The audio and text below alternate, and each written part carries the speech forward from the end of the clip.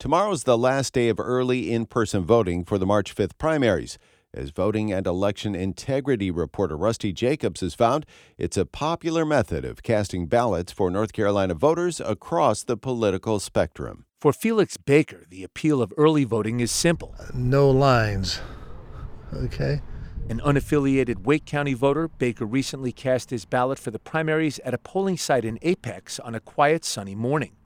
Joy Walter, a registered Democrat, is also a Wake County voter who appreciates the ease of early voting. Since I'm retired, I have the time to come during the day and beat the crowds. Walter says she'll be out of town on Tuesday, March 5th, primary election day, and preferred to cast a ballot in person versus mailing an absentee ballot. You need to give people every opportunity they can to get out and vote. And sometimes one day, like me, for example, I will be out of town. Maybe I missed the deadline for absentee ballot. This gives me another avenue. At least 2 North Carolina candidates running for office this year have suggested early voting in the state should be curtailed, if not eliminated altogether. As reported by CBS 17, Lieutenant Governor Mark Robinson said at a campaign event that voting should be restricted to Election Day only. Robinson is the leading GOP contender in the race for governor. And State House Speaker Tim Moore, the Republican candidate for North Carolina's 14th congressional district, recently told reporters that lawmakers could soon look at reducing the number of early voting days because of drop-offs in voter turnout over the course of the 17-day period. Republican voter LaRue Olshafer agrees. You just don't have enough people coming out, and you got, I forget how many, you got 8 or 9 people working in there. Olshafer was standing outside one of Granville County's 3 early voting sites, campaigning for his wife, who's running for a seat on the school board. Until his wife decided to run for office, Olshafer had served on the Granville County Board of Elections.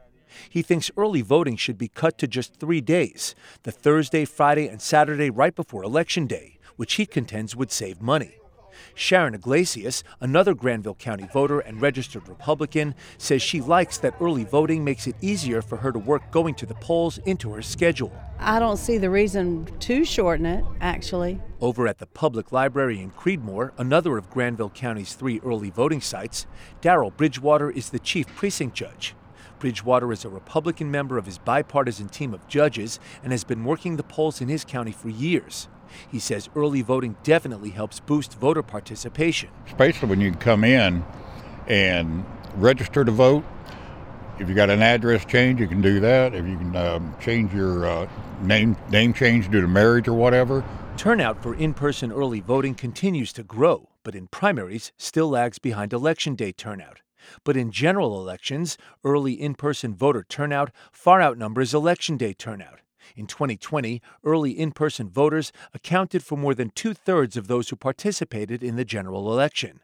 Prior to 2002, you needed an excuse to cast an absentee ballot, and there wasn't a long early voting period with polling sites spread across a county. In the mid-1990s, the North Carolina General Assembly undertook a comprehensive review of the state's election laws. Jerry Cohen was the General Assembly's Director of Legislative Drafting and co-counsel to the Election Laws Review Commission. I was asked basically to look at potential legislation that would both improve election administration and increase turnout and voter participation. Cohen is now one of the Democrats on Wake County's bipartisan Board of Elections. He says the changes to early voting in North Carolina were transformational. It improves minority turnout, clearly people that have non-flexible job hours, and younger voters. That's not to say there aren't ways early voting could be improved from a fiscal and administrative standpoint, according to Cohen. He suggests giving counties more flexibility in planning early voting schedules. For example, as state law once allowed, letting counties open fewer early voting sites for quieter periods and then expanding the number closer to Election Day when voter turnout picks up. Rusty Jacobs, North Carolina Public Radio, WUNC.